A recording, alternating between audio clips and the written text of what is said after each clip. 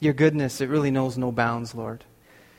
As high as the heavens are above the earth, so great is your love for us. Father, we just just can't help but stand in awe of you, the one who has the victory. And you call us into that victory with you. Thank you. Father, you call us to set our minds on things above. Help us this morning. God, as I preach this message, in some sense I feel like I need to hear this message more than anyone else. So, Father, I ask that as I speak, you would speak. Speak to us. Speak to me. And we pray all these things in the name that is above every name. In Jesus' name. Amen. If you have your Bibles, let's turn to the book of Colossians, chapter 3. Colossians chapter 3. Now, if you don't have your Bibles, don't worry about it. You know, I remember going to churches before, and when the pastor would say, if you have your Bibles, turn to, and I'd be like, oh, I don't have my Bible. Oh no, is there a few Bibles? And just get all stressed out over that. You know, listen, there's no condemnation for those who are in Christ Jesus, okay? So don't worry about it. There's times even recently, I'm a pastor, and I go to a church service, the preacher would say, turn in your Bibles. I'm like, I didn't bring my Bible. So, no stress. It's on the screen. But those of you who do, Colossians 3. And I'm going to be reading verse 1 to 3. Okay? It says this. If then you have been raised with Christ, seek the things that are above, where Christ is, seated at the right hand of God. Set your minds on things that are above, not on things that are on earth. For you have died, and your life is hidden with Christ in God. In 2008, Ali and I moved to South Korea. We were married maybe 2.5 years at the time. Eden was born. She was just over a year old. And we decided to move literally to the other side of the planet, to South Korea. Now, if you know anything about South Korea, especially Seoul, South Korea, the capital city of Seoul, okay, it's like being in Seoul, it's like being in a sardine can with people, okay? There's just so many people. It's packed. The population of Seoul is 10 million. 10 million in that one city. Now, Toronto's population is not quite 3 million, right? 2-point-something million. I think it's almost 3 million now. But Seoul is like 3 times that. It's so busy. It's so busy. Now, one of the things that amazed us while we were in South Korea, okay, in Seoul, in the capital city, was that if you wanted to see the sky, you actually had to do this. You had to tilt your head up. You had to look up to see the sky. Now, here's what I'm talking about. In KW, wherever you are in KW, you can look straight ahead. And within your field of vision, you'll see the sky. There's the skyline. You could see it. Okay, wherever you are, unless you're like in front of a building like this. But I mean, wherever you are in KW, right? You can see the sky just by looking straight ahead. You don't have to tilt your head back. In Seoul, you got to do this to see the sky, because there's so many buildings, so many high-rise structures. It's just a dense concrete jungle. It's very busy there. A lot going on. Now, in the heart of the city, in the heart of Seoul, there's a mountain called Namsan. Okay, Namsan. San in Korean means mountain. Nam means south. Okay, so Namsan, if you were to translate it, literally means South Mountain. I I mean, we never call it that, but we just call it Namsan. Anyway, it's in the heart of the city. Okay? And on top of this mountain, there's a tower. Now, here's a picture here. This is how you get to the top of Namsan Tower. You take this gondola ride all the way up. And as you can see at the bottom there, it's just dense concrete jungle. It's just busy. There's buildings everywhere. I mean, 30 floors minimum plus. It's just very, very busy, very dense, right? And that's what. Now here's another picture of Namsan Tower at night. It's just a beautiful sight, right on top of the mountain there, and it overlooks the city. So beautiful. In some ways, there's times where I really wish I could go back there to South Korea. I'm a foodie. Okay, I love food. I love food. When you're in Toronto and you want something quick, like something like street food, you don't have many options. There's hot dogs, sausages. That's pretty much it, right? In Korea, it's unbelievable, the selection. I mean, things from the ocean, things from, there's meat, there's deep fried stuff, there's all sorts of stuff, street food. And you can have a feast for under $10. It's amazing. All sorts of bugs even. I mean, silkworm larvae. Koreans eat silkworm larvae. It's just like, what? My dad, he pops it like popcorn, man. I don't know how he does. Anyways. But, there are times where, I really wish I could go back. But I remember one of our first memories of being in Seoul was Eden was, just over a year old. She wasn't able to walk yet. Actually, her first steps were taken in South Korea. And so we'd tell her, the very first steps you took as a baby weren't even in this country. It was in Korea, It's like, that's so cool. But, towards the beginning of our time in Korea, she was unable to walk. She kind of did this crab walk thing where she'd have to use her hands still. And there was times where she wouldn't want to be held. She'd want to, venture out. And so we were like, oh, okay, we just had to let her go. And she'd be, doing this on the sidewalks in Seoul, South Korea. And it's like, it's so busy. There's thousands of people walking around. There's I don't know how many lanes of traffic, 10 lanes of traffic, and buildings just high, like Tower of Babel high, okay? High as the heavens, buildings all over the place. And it was so easy to get lost because you'd walk around and you're like, man, where are we? You couldn't see too far in the distance because of all the buildings and the people. It was just really busy and difficult to know where we were standing.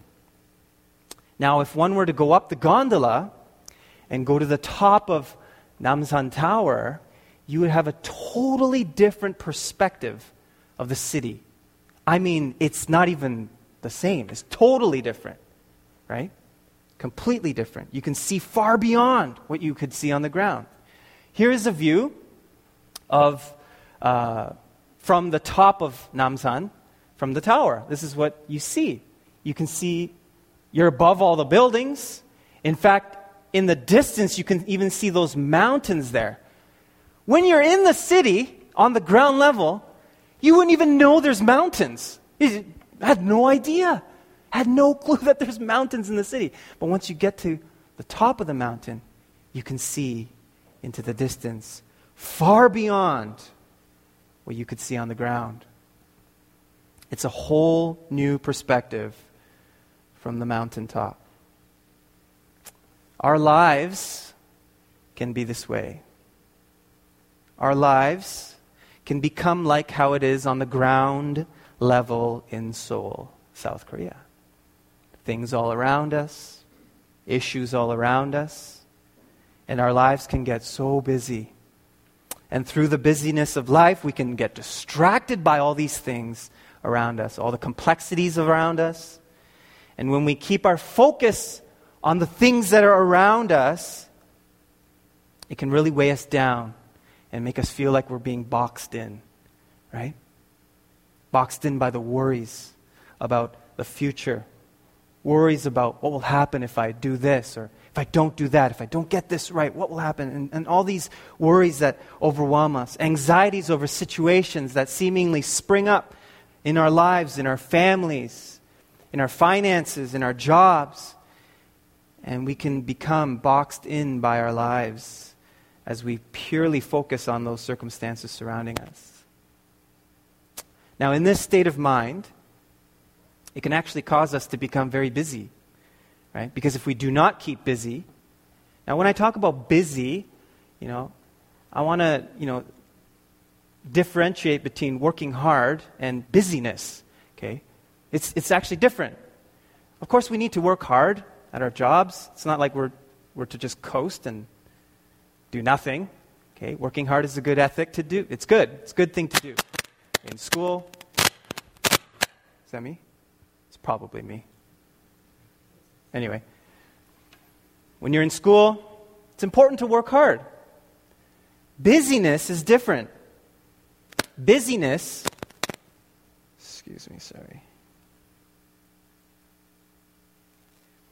Busyness is when we become completely consumed by all the things that we are surrounded by, that we try in our own strength to make things work, try to get that sense of control in our lives, but it just seems like it's always out of reach. We keep busy because if we do not, thanks. Okay, this is off. If then you have been raised with Christ, seek the things that are above, where Christ is, seated at the right hand of God. Those of us who have made Jesus our Lord and Savior, our lives have been raised with Christ. What the Apostle Paul is talking about here is union with God.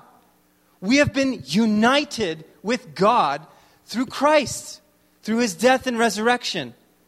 If we want to use the analogy of the gondola, we're people on that gondola, being raised up the mountain, away from the concrete jungle of the world.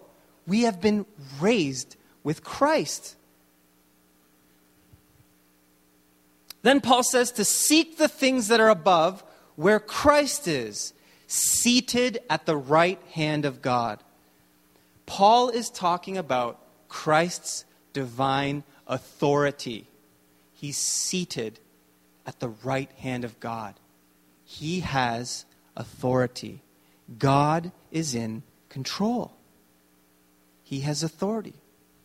So who should we look to in this life? When we feel stuck, when we feel anxious, when we feel inadequate, when we feel lonely, when we feel out of control. God is in control. God has authority. As children, we look to our parents because our parents have authority. Now, my parents, for me, they made decisions for me. They said, go here, and I went there. They said yes to things. They said no to things. Okay, they made decisions for my good. Now, my parents weren't perfect. Okay, they weren't perfect, but they genuinely wanted me to succeed in life. They made decisions for my good. We have a heavenly Father who works for the good of those who are called according to His purpose. God works all things for the good of those who are called according to His purpose. We have a heavenly Father that we can turn to and trust that He is working in our midst for our good. And we can rest in that. God's got this. I love it when I'm in a situation. Okay, picture a situation like this. Just a hypothetical situation. You've got all these bags. Okay, there's like 50 bags. Maybe it's grocery bags. And you have to walk 10 flights of stairs to your place, okay? You only have 2 hands. You can only carry 2 at a time. Can you imagine looking at the 50 bags of groceries thinking, oh, man, I can only do 2 at a time. Man. And now imagine someone coming to you and saying, hey, I got this. Just rest. I've got this. How would you feel? It'd be amazing. We could rest in knowing that that person has all this taken care of. God's got this. In fact, He's made it very clear. He wants us to understand this very clearly. He says it in Matthew 6:25. Don't be anxious about your life, what you will eat or what you will drink, nor about your body, what you will wear. This stuff, don't worry. I got this. Seek first the kingdom of God and all its righteousness. And all these things will be added onto you. God's saying, I got this. Man, turn to your neighbor and say, God's got this. God's got this. Now the next part of the verse in Colossians says, set your minds on things that are above, not on things that are on earth. I mean, I've read this verse many times before. And actually, there was times in my life where this was like a very, it brought a lot of hope in my situation in life. But there were times when I read this verse and I thought that setting my mind on things of earth meant money. That's what I thought it meant, money. And I think that the reason why I thought that is because there was a season in our life where I wasn't working. And again, it wasn't because I didn't want to work. It was because there was nothing available. In fact, there were seasons where just absolutely no employment, no paycheck coming in. There was also a season where I just had just temporary jobs and nothing secure. And yet God provided for us in miraculous, amazing ways. And I thought, okay, and I just find it fascinating that Ali and I, when we were, in the early days of our marriage, we never missed rent. And I honestly, it's amazing to me because I didn't have an income. And yet we still never, ever missed rent. God provided for us in such amazing ways. And so I remember looking at this verse thinking, okay, I know rent is due in a week, and my bank account is like $10 or something like that. God, I'm going to set my mind on you. I know you can provide. Lord, we need you. And he did. Amazing ways. Incredible ways. And so I thought that's what this meant. Now, of course, that's true, that God does provide. And there are certain circumstances where he provides. But there's other circumstances where we work, or we need to work for our provision, for sure. And God provides those as well. Okay, so this verse isn't just talking about money. This verse, setting our minds on things above and not on the things of the earth, is talking about the placement of our hope. It's talking about the placement of our hope. All of us put our hope into something. Hebrews chapter 11 says that faith is the substance of things hoped for, the evidence of things not seen. Faith equals things hoped for. Faith equals evidence of things not seen. Hope, then, is the evidence of things not seen. That's what hope is. Faith needs hope in order to work. You see, there's people that say, oh, blind faith. How could you have blind faith? Listen, there's no such thing as blind faith. There's no such thing. You can't put faith to nothing. There's something that faith must attach to, and that's hope. Hope. When we place our hope on the things of earth, we are placing value on those things. We are placing an unseen value onto those things. And what we're saying is this. It's like saying, if I have this, I'll be happy. My life will be complete. If this is there, if this is in order, if I have this under control, if I obtain this, then I'll be happy, then I'll be okay. Life will be good. It will make sense. Okay, and so forth. That's placing our hope on things of the earth. And that could be anything, right? It could be anything. The problem with placing our hope on the things of the earth is this. Earthly things on the earth, they all have a shelf life. Everything on earth has an expiry date. You and I have a shelf life, have an expiry date. At some point, we're going to check out. Now, of course, the hope is that we have eternal life in Christ Jesus. I mean on earth. Everything has a shelf life.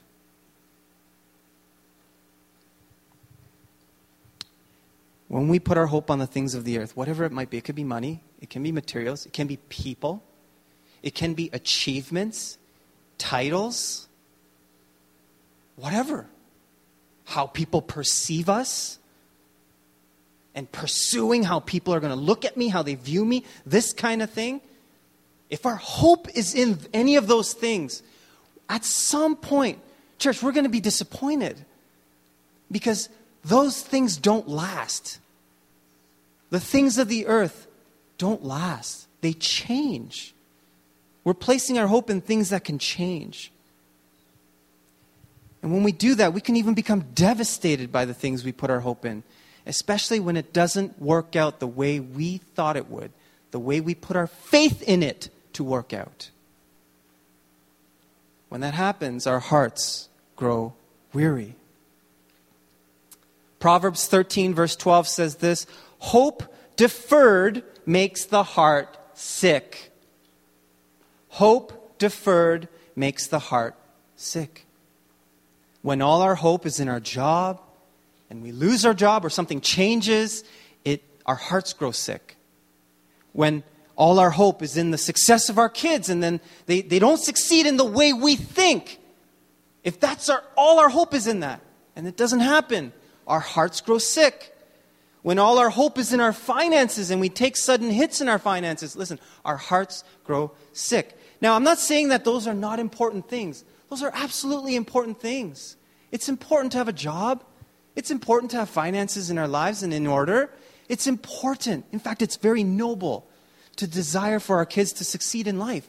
Absolutely. Absolutely it is. However, if all our hope is in those things, we are setting ourselves up for disappointment. And that boxing in feeling that I was talking about earlier will overwhelm us. In fact, it'll never go away. It'll always be there. What we need then is a hope that lasts for eternity. That's what we need.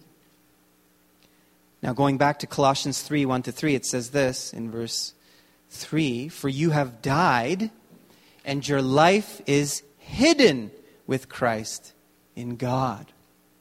Our lives are hidden in Christ, the one who rose from the dead, the one who resurrected from the dead. Death has been defeated. He holds the keys to eternal life. He is our hope for eternity. Jesus is the hope that never dies, never runs dry, never gets old, it never changes. It's everlasting. Christ is our everlasting hope. It all comes back to Christ. It all comes back to God. The hope that is found in God is what our faith attaches to. When that happens, it brings us into the heavenly places in our minds. That's how we set our minds on things above. That's how it begins.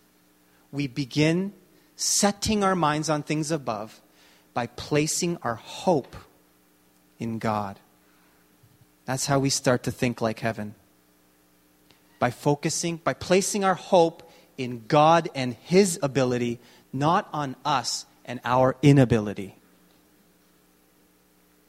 Thinking like heaven is placing our hope in God and His ability, not on us and our inability.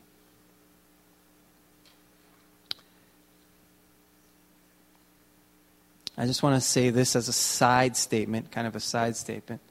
When we put our hope and trust in God, it's not laziness. You know, I've had that said by somebody once. What do you mean you're not working? Well, that doesn't make sense. What do you mean you're not working? Trusting God, that doesn't make sense. And this sense that I was lazy and unworthy comes. That's not it. Trusting in God isn't laziness. It's not copping out. It's not, being irresponsible. Okay? Now, we can fall into those patterns, but when we put our hope in God, okay, It's putting our hope in the one that has the perfect solutions.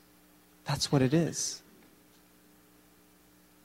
I want to close with this, going back to the analogy of being on the mountaintop. There are times in our lives, in the life of a Christian, where we go through the wilderness, where we go through valleys. I'm convinced every Christian will go through the wilderness at least once in their life, at least. It could happen multiple times. And it's not necessarily brought on by sin. God places us in the wilderness, not because of something bad we did, but because of His purpose in our lives. And it's hard to see what God is doing. We feel boxed in by all of life's demands. We feel God is so distant. And we feel this sense of hopelessness. That's the wilderness. God, where are you? I believe we all go through seasons like that.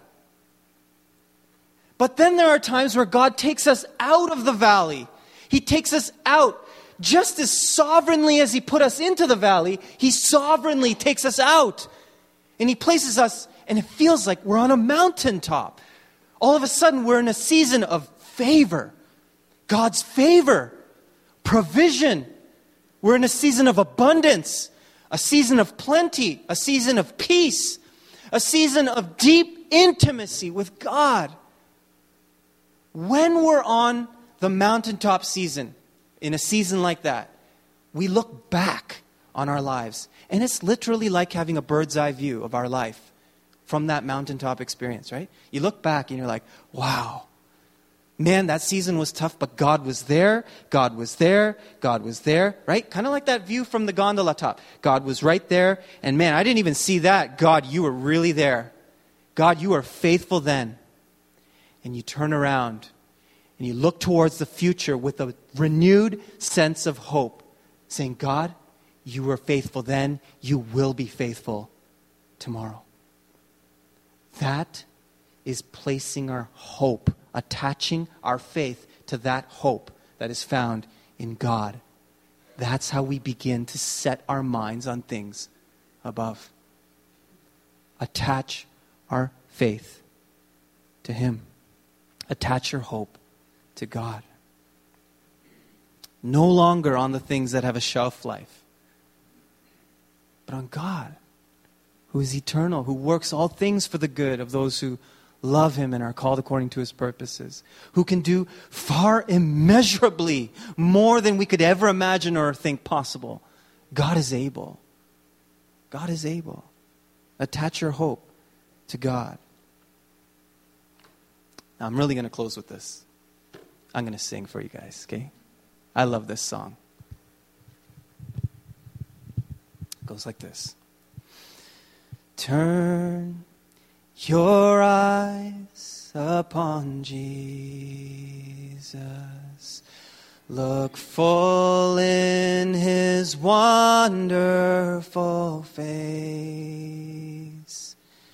And the things of earth will grow strangely dim in the light of His glory and grace.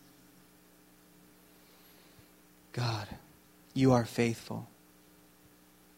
You are faithful through the storm. You are faithful in the valley. You are faithful in the mountaintop.